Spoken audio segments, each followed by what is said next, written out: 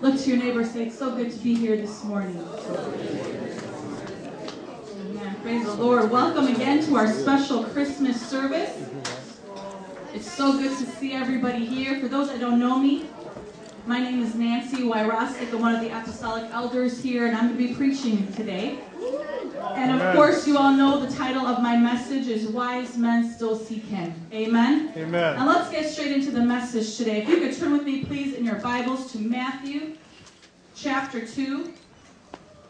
We're going to be reading the whole passage from verses 1 through 12. And this is about the story of Jesus coming to the earth, the three wise men who came to see him. And we're going to learn today how we can be wise and seek him as they did. Amen? Amen. So Matthew chapter 2, verses 1 through 12. If you're there, say, I'm there. I'm there. After Jesus was born in Bethlehem in Judea, during the time of King Herod, Magi from the east came to Jerusalem and asked, "Where is the one who has been born King of the Jews?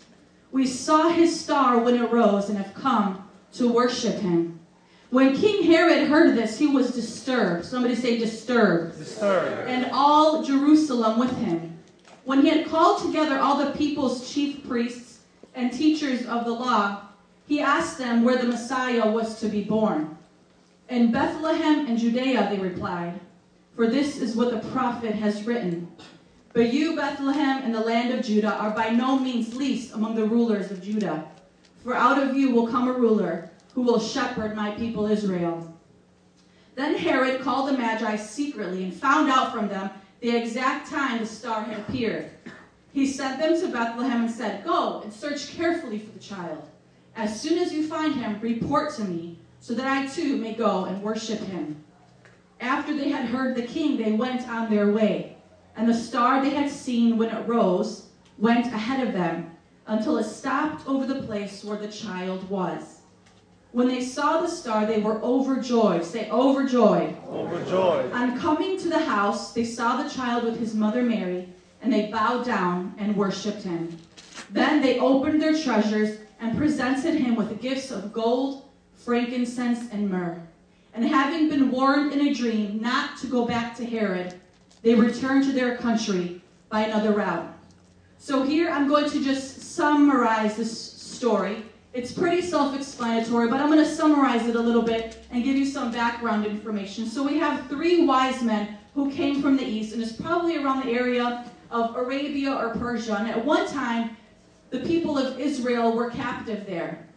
And so these men were probably of an educated part of their society. And it is believed that prophecies were handed down to them through Daniel. So prophecies from the book of Daniel, and also Balaam's prophecy in the book of Numbers, might have come down to them by tradition. But nothing's definite is sure. But because of these prophecies, they went in search for the one who was to be born King of the Jews and to worship him. And these simple strangers, they expected all of Jerusalem to be full of the news of this king being born. But it's quite contrary. You know, when they first came to Jerusalem, when King Herod first heard of the news, "Where is the king born of the Jews?" he was actually disturbed, and all of Jerusalem with him. So little would they think that the first announcement of his birth would come from themselves.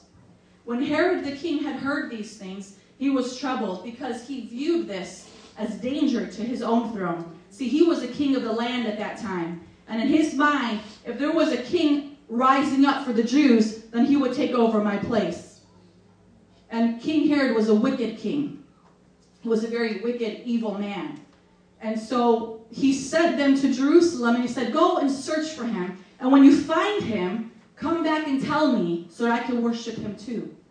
But his intent was actually the opposite. He wanted to have the baby killed. And it was actually upon the Magi coming to the house, news had already been sent out from King Herod for the baby to be found and killed. So the news was following right behind them. So he sent them to Jerusalem, and the Magi, when they saw the star, they rejoiced with exceeding great joy. And when they came to the house, they found the young child with his mother Mary. And so they didn't come to the stable as the depiction of the nativity scene is usually foretold. Jesus at this time was probably a little under the age of 2, and they were at a house, and he was there with his mother, and these wise men came so far and inquired so eagerly, and they rejoiced with such exceeding joy to pay this spiritual homage. Then they had opened their treasuries, and they offered baby Jesus with these gifts. And it was rare for visits like this to be made empty-handed to a sovereign. And the gold was presented to this infant king in token of his royalty. The frankincense was in token of his divinity, and the myrrh of his sufferings. Or it is believed that they were designed to express Jesus' divine and human natures. And it actually turns out that these gifts were going to be useful for Mary and Joseph, because they were going to be going on an unexpected journey into Egypt as soon as these magi left. Because Joseph was told in a dream after they had departed that Herod was looking for the child to come and kill him. So these gifts that were actually presented to baby Jesus was useful for this journey to Egypt. So that night when the Magi were there, God warned them in a dream that they should not return to Herod. And so they departed to their own country from another way. And so today I'm going to talk to you about 3 reasons why wise men still seek him today. How many wise men and women of God do I have in the house? How many of you guys love to seek after Jesus? Amen. There are 3 things that we're going to learn. Jesus came into the world, first and foremost, before I get into my point, Jesus came into the world to be our Savior. Amen. And on one side, his own people rejected and denied him. The king of the land wanted him killed. And we have 3 wise men that came from the east to worship him and give him gifts. And the first point is wise men still seek him today because they love the truth. The Magi who went in search for Jesus, in some way inside of them, had a longing or a love for the truth. Even though they were Gentiles, they were non-Jews. These prophecies were not for them, specifically at that time. They believed those prophecies, though, that were passed down to them generation after generation, and they had to find it out for themselves. They believed that these prophecies were true, and they wanted to see them fulfilled before their very eyes. We as Christians today must have a love for truth. Truth himself has been revealed to us, and his name is Jesus. Amen. Emmanuel, Amen. God with us. Colossians 2:3 says, Jesus Christ, the mystery of God, in whom are hidden all the treasures of wisdom and knowledge. Turn with me, please, to 1 Kings chapter 10. We're going to read verses 1 through 9, and this is a story of the Queen of Sheba visiting Solomon. And Solomon is known in the Bible as the wisest man that ever lived on the earth. And he was the son of King David. He came right after him in the lineage of the kings. Right after King David, King Solomon was ruling. And the reason why King Solomon was so successful is because God actually asked him to ask God, what do you want me to give to you to lead my people? You want wealth? You want fame? You want popularity? What do you want? And guess what Solomon asked for? He asked for wisdom. And because he asked for wisdom, God gave him everything else. And so this queen of Sheba, also known the Queen of the East, came to visit Solomon and to see all that was happening in his land. Are you ready? 1 Kings chapter 10, 1 through 9. When the Queen of Sheba heard the fame of Solomon and his relationship to the Lord, she came to test Solomon with hard questions. Arriving at Jerusalem with a very great caravan, with camels carrying spices, large quantities of gold and precious stones, she came to Solomon and talked with him about all that she had on her mind. Solomon answered her questions, all of her questions. Nothing was too hard for the king to explain to her. When the Queen of Sheba saw all the wisdom of Solomon and the palace he had built, the food on his table, the seating of his officials, the attending servants in their robes, his cupbearers, the burnt offerings he made at the temple of the Lord, she was overwhelmed. She said to the king, the report I heard in my country about your achievements and your wisdom is true. But I did not believe these things until I came and saw them with my own eyes. Indeed, not even half was told me.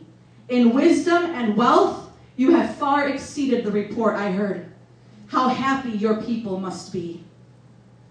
How happy your officials who continually stand before you and hear your wisdom. Praise be to the Lord your God, who has delighted in you and placed you on the throne of Israel. Because of the Lord's eternal love for Israel, he has made you king to maintain justice and righteousness.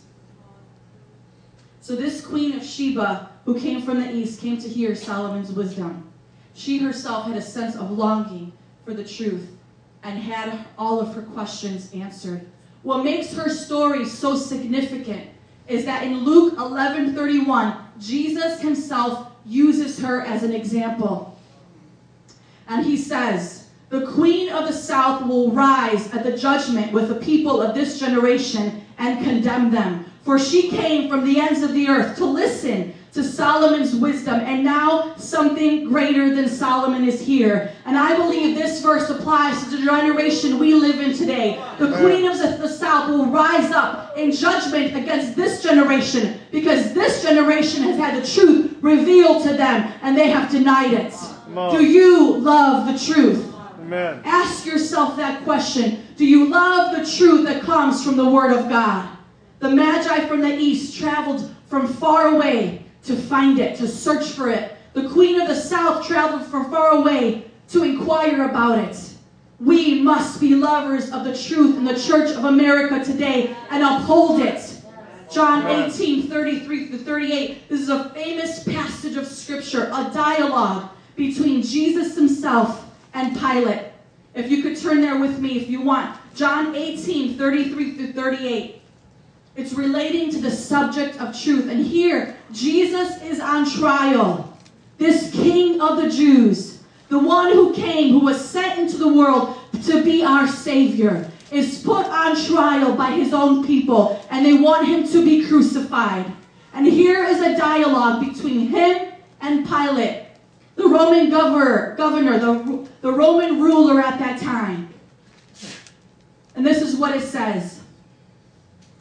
Pilate then went back inside the palace and summoned Jesus and asked him, "Are you the king of the Jews?" "Is that your own idea?" Jesus asked, "or did others talk to you about me?" "Am I a Jew?" Pilate replied. "Your own people and chief priests handed you over to me. What is it you have done?" Jesus said, "My kingdom is not of this world. If it were, my servants would fight to prevent my arrest by the Jewish leaders. But now my kingdom is from another place." "You are a king then," said Pilate. Jesus answered, "You say that I am a king. In fact, the reason I was born and came into the world is to testify to the truth." Somebody say truth. The truth. "Everyone on the side of truth listens to me." "What is truth?" retorted Pilate. And I want to ask you that same question. What do you think truth is? What is truth? According to our generation, the definition of truth is whatever you want it to be. Whatever is truth for you is truth. Whatever is true for me is my truth. There is no moral standard anymore. Nobody can tell me I'm wrong, because what's wrong for them is not wrong for me. People have thrown away the foundation for morality, which is the Bible, God's holy word. And the church has allowed an apathetic spirit to seduce them, as though the devil has sung his lullaby over America and has put us to sleep singing, "Hush, America, don't say a word. You don't have to remember what you've heard. Just be silent and follow me. I'll make sure you become a nation that's free." And the devil's promise to the world has put us to sleep. And his promises are, you'll be free from real freedom of speech. You'll be free from God's security and protection. You'll be free from morality. You'll be free from common sense. You'll be free from absolute truth. But my Bible says, greater is he that is in me than he that is in the world. And on this rock I will build my church,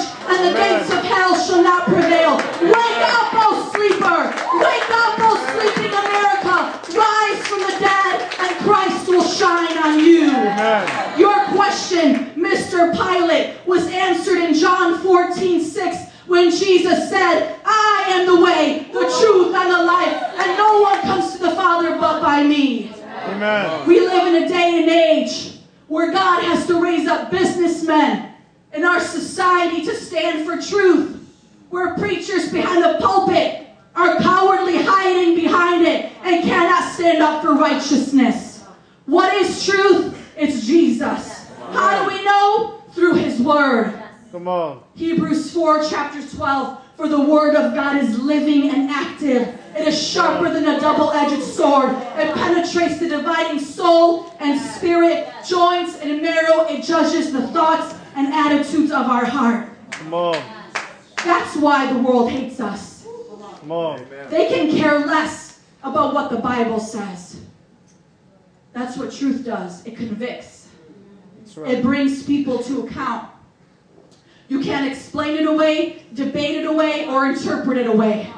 For I assure you, Jesus said, until heaven and earth disappear, not the smallest letter, not the least stroke of a pen will by any mere means disappear from the law until everything is accomplished. Take it or leave it, but that's the truth. And that's a fact, Jack. Come on. Gotta go there. Yeah. That's the truth. Woo! Our truth is found on the basis of the Word of God. We must be leaders of truth according to God's Word.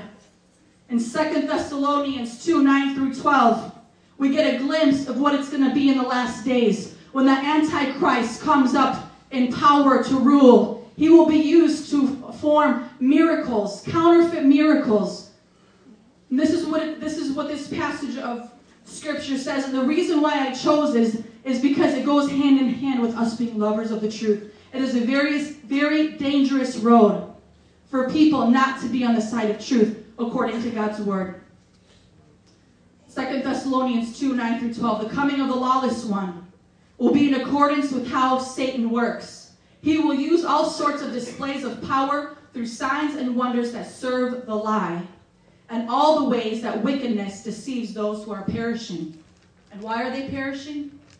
They perish because they refused to love the truth. Somebody say, love the truth. Love the truth. And so be saved. And so be saved. For this reason, God sends them a powerful delusion so that they will believe the lie, and so that all will be condemned who have not believed the truth, but have delighted in wickedness.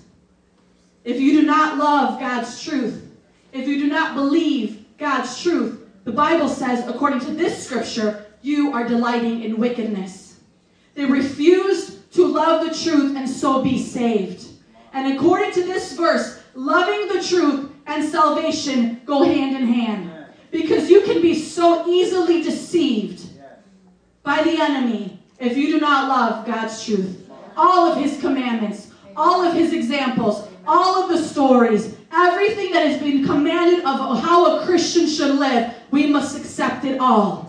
We cannot make up our own kind of salvation. I'll take a little bit of this truth that Jesus said. I'll take a little bit of this truth that Buddha said. I'll take a little bit of this truth that I think Islam is teaching, and I'll make up my own salvation, and I'll get to heaven the way I want to. No. It's Jesus' way, or it's no way. Come on. My charge to you this morning is let's be lovers of the whole truth. Amen. Let's stand up for truth and righteousness in this generation and let our light shine like a city on a hill. Amen? Amen. Who's ready to do that? How many of you guys want to stand up for truth? I know I have wives, men and women of God who want to stand up for the whole truth.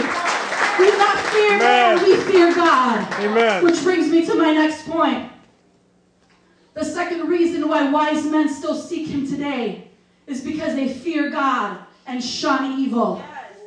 The 3 wise men were warned in a dream not to go back to Herod. So they returned to their country by another route. These magi feared God. They may not have had the full understanding of what was happening, but when they were warned, they heeded that warning. They had enough sense to say, hey, I'm going to listen to that dream, and I'm going to go home a different way. Job chapter 28. I'm going to read verses 12 through 13, and then 20 and 28. I put these verses together just for the sake of time and for this point. But where can wisdom be found? Where does understanding dwell?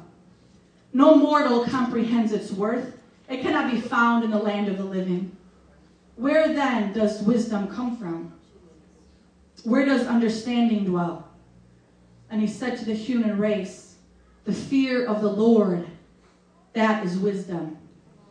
And to shun evil is understanding. Come on. The basis for all wisdom is the fear of God. And understanding is shunning evil. To be wise in the eyes of God means to fear him. 1 Corinthians 3:19 says, for the wisdom of this world, what this world thinks they know, what this world thinks they've figured out about God, what this world thinks they've studied, it's foolishness in God's sight. Come on. As it is written, he catches the wise in their craftiness. For everyone here who is born again and living for God, our wisdom doesn't come from this world. Our universities, our professors, our politicians, our so-called superstars, the foundation of the wisdom we have comes directly from the fear of God. Amen. It doesn't mean we're afraid of him. What it means is that we honor his lordship and kingship in our lives. Amen. He's boss. He's in control, and we're okay with it. He calls the shots. He tells us go here, and we let him. Amen. And it means to respect his justice and rule over the earth. Amen. That's what it means to fear God. God has given us warnings, just like he gave to the Magi. If we are wise as they were, we will listen and obey. Turn with me, please, to 2 Peter chapter 3, verse 1 through 18. I'm going to shorten these 18 verses. I'll let you know what verse I'm at as I go forward. But we're going to gather from this passage of Scripture some warnings that God has given to us in this day and age, and how we're supposed to be living, and how we're supposed to be ready and waiting for his second coming, for his second return. 2 Peter 3, starting in verse 3. Dear friends, this is now my second letter to you. This is the Apostle Paul writing to the believers. The Apostle Peter writing to the believers. I have written both of them as reminders to stimulate you to wholesome thinking. I want you to recall the words spoken in the past by the holy prophets and the command given by our Lord and Savior through your apostles. Verse 3, sorry, that was verse 1. Verse 3, above all you must understand, in the last days scoffers will come, scoffing and following their own evil desires. Go to verse 8. But do not forget this one thing, dear friends. With the Lord, a day is like 1,000 years, and 1,000 years are like a day. The Lord is not slow in keeping his promise, as some understand slowness. Instead, he is patient with you, not wanting anyone to perish, but everyone to come to repentance. But the day of the Lord will come like a thief. The heavens will disappear with a roar, the elements will be destroyed by fire, and the earth and everything done in it will be laid bare. Verse 11, since everything will be destroyed in this way, what kind of people ought you to be? You ought to live holy and godly lives as you look forward to the day of God and speed its coming. Verse 14, so then, dear friends, since you are looking forward to this, make every effort to be found spotless, blameless, and at peace with him. Bear in mind that our Lord's patience means salvation. Verse 17, therefore, dear friends, since you have been forewarned, somebody say forewarned. Therefore, dear friends, since you have been forewarned about what's coming, you've been forewarned about how you're supposed to live, be on your guard so that you may not be carried away by the error of the lawless and fall from your secure position. But grow in the grace and knowledge of our Lord and Savior Jesus Christ. To him be glory both now and forever. Amen. The reason why we live holy and godly lives is because we fear God and shun evil. The reason why we make every effort to be found spotless, blameless, and at peace with him is because we fear God and shun evil. The reason why we are on guard from error is because we fear God and shun evil. The reason why we grow in grace and knowledge of our Savior is because we fear God and shun evil. The reason why we preach the gospel on the streets to a lost and dying world is because we fear God and shun evil. The reason why we stand up against homosexuality, we stand up against the abortion because we fear God and shun evil. The reason why we can call sin, sin is because we fear God and shun evil. Every believer in this place should have as the basis of their relationship with the Lord a fear of God. We do what we do. We stand up for this truth because God said so. The Bible tells me so. If you are not saved today, you're not living right with God, if you're not loving the truth, I plead with you, be born again. Come to Jesus. John 3:16, for God so loved the world that he gave his one and only Son, that whoever believes in him shall not perish, but have eternal life. That is why many of you are here. It's the Christmas season. We think about Jesus during this time. This is the greatest gift you will ever receive. The gift of salvation. Just like how Pastor Adam preached earlier. You can't earn it. All you got to do is receive it. Many of you are going to be receiving Christmas presents. You're not going to give them back saying, no. You don't have to give that to me. I'm not going to take it, Do we do that with Christmas presents? Do we do that with birthday presents? Just say, no, I don't really want that, Who doesn't like presents? Come on, seriously. We can't do that with the gift of God. This is a gift of God. Jesus came to be born, fully God, fully man, to die, be buried, raised on the third day, and he's coming back again for us one day. We got to be ready. How many of you guys fear God and shun evil in this place? Come on, that is the basis of wisdom. To call ourselves wise means we fear God. The wisdom that this world has is foolishness because they look at the cross as foolishness. They look at the message of Jesus as foolishness. The Bible is perceived as a piece of garbage. They could care less what it has to say, what it has to bring to us. It's ridiculed, it's spit upon. But as believers, we fear God. We don't call evil good and good evil. We call evil evil and good good because Jesus said so. See the definition going back to truth. Jesus encompasses truth. God's laws and God's commands encompasses truth. We know right from God because God created us.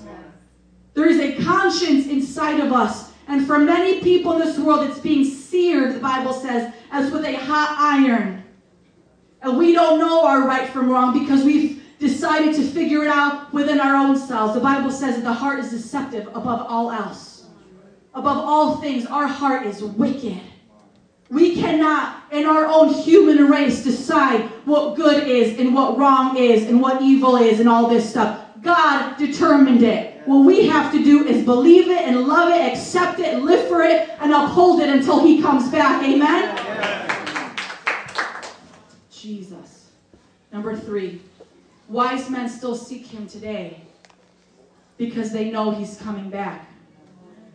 When the Magi read through the prophecies and discovered that there would be a king of the Jews coming into Jerusalem, they believed that so much that they went to look for him. Just as they knew he was coming the first time, wise men who seek him today know he is coming back a second time. Acts chapter 1, verse 9 through 11. Band, if you could come on up now, please. Acts chapter 1, verses 9 through 11. After he said this is Jesus. He had just spoken to his disciples. He has already been raised from the dead. He has spent some time with them. And now he has been taken from them. After he has said this, he was taken up before their very eyes, and a cloud hid him from their sight. They were looking intently up into the sky as he was going, when suddenly 2 men, dressed in white, stood beside them. Men of Galilee, they said, why do you stand here looking into the sky? This same Jesus, who has been taken from you into heaven, will come back in the same way you have seen him go into heaven. What will that day be like? What will that day look like? And most importantly, are you ready for that day to come? Because he is coming back. And those that are wise according to God's standards, seek him. They're waiting for him. They're preparing themselves. I want to read to you from Revelation 9, chapter 19, as we close. If everybody could stand up to their feet. Here's a glimpse of what it's going to look like when he comes back. Revelation 19, 11 through 16. I saw heaven standing open, and there before me was a white horse, whose rider is called Faithful and True.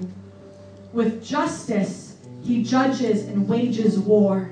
His eyes are like blazing fire, and on his head are many crowns. He has a name written on him that no one knows but he himself. He is dressed in a robe dipped in blood, and his name is the Word of God. The armies of heaven were following him, riding on white horses and dressed in fine linen, white and clean. Coming out of his mouth is a sharp sword with which to strike down the nations. He will rule them with an iron scepter. He treads the winepress of the fury of the wrath of God Almighty. On his robe and on his thigh he has this name written, King of Kings and Lord of Lords. The first time Jesus came as a baby in a manger. The second time he comes, he will come as King of Kings and Lord of Lords, like a roaring, conquering king. And at the name of Jesus, every knee will bow and every tongue will confess that Jesus Christ is Lord. That's what it's going to be like at the Armageddon. When we come back with Jesus, he is going to be ready to make war. Do I have wise men and women in this place ready to seek him today? Ready to seek him next year, 2 years from now, 10 years from now, 20 years from now? Are you ready to love the truth, to preach the truth, to stand up for the truth, even in the face of persecution, even if all the world comes against you? There are Christians all over the world, in other nations, being killed, being martyred for their faith because they hold to this truth. And the church in America is acting like a coward. God help us. God have mercy. God forgive us. Metro Praise International, I charge you. Let's be lovers of the truth. Let's preach it with everything inside of us. Let it convict everybody around us. Let it bring them to their knees in conviction. Let's be God-fearers, not people-fearers, not people-pleasers. We have got to fear God. We have to hate evil and everything that has to do with it. And we have to be ready for him to come back. If my altar workers could please come up to the front. Griselda, if you can be in the middle, please. I want my altar workers to come to the front, but I want you to face me first. I want all the altar workers to turn around and face me, because what I want us to do as the leaders of this church is we're going to repent first for the sins of America, the sins, the compromise that have seeped into the church. We're going to be leaders that are going to stand up for righteousness. The Bible says, if my people who are called by my name will humble themselves, seek my face, turn from their wicked ways, then I will hear from heaven and heal their land. How many of you guys believe that America needs to be healed? We are experiencing so much turmoil. The Antichrist spirit is among us. We need to wake up. We need to stand up for truth. We need to have the fear of God again in our nation. The devil cannot have America. America belongs to Jesus. Yes. We need a revival for a revolution. And guess where it starts? I want you to point to yourself. Everybody point to yourself. Revival for revolution in America begins with us. It begins with every single person in this room being wise in the eyes of God and standing up for truth and righteousness. And Griselda, I want you to lead out in this prayer of repentance on behalf of us as a leadership in this church, that we will charge the way in this city, throughout the nations, that God would use us, a nameless, faceless generation that will preach the gospel until he comes back. Hallelujah. Hallelujah. Hallelujah. Father God, I pray for your fire to fall on your people. Father, I pray for passion and zeal in this place, that your body of Christ would be stirred up, dear God, to preach your gospel without compromise. Father, we repent, dear God, for watering down your gospel. We repent for compromise. We repent for sin, dear God, in the leadership. We repent for hypocrisy. We repent for laziness and apathy and being comfortable and content, Father, as the world is on their way to hell. Father, I pray for a revival in the hearts of your people. I pray for wise men to arise, dear God. Wise men to seek you, dear God, in the secret place. Wise men to seek you on their knees, dear God, and gain the heart of Christ. Wise men, dear God, who would not accept sin and compromise, but would preach the gospel. I pray that in this church we will be the light, dear God, into the darkness, and we would not make excuses for violence, excuses, dear God, for compromise, excuses, dear God, for anything else, but we would stand by your truth. I pray for the fear of God to be restored among the hearts of your people, in the name of Jesus. Amen. Hallelujah. I just want everybody in this room, as we begin to sing this song, let's search our hearts. We're going to dismiss in just a little bit to release for the altar workers to pray. But as we sing this, let's sing this with everything inside of us. For those of you who are on the fence, I want you to ask God to move in your heart.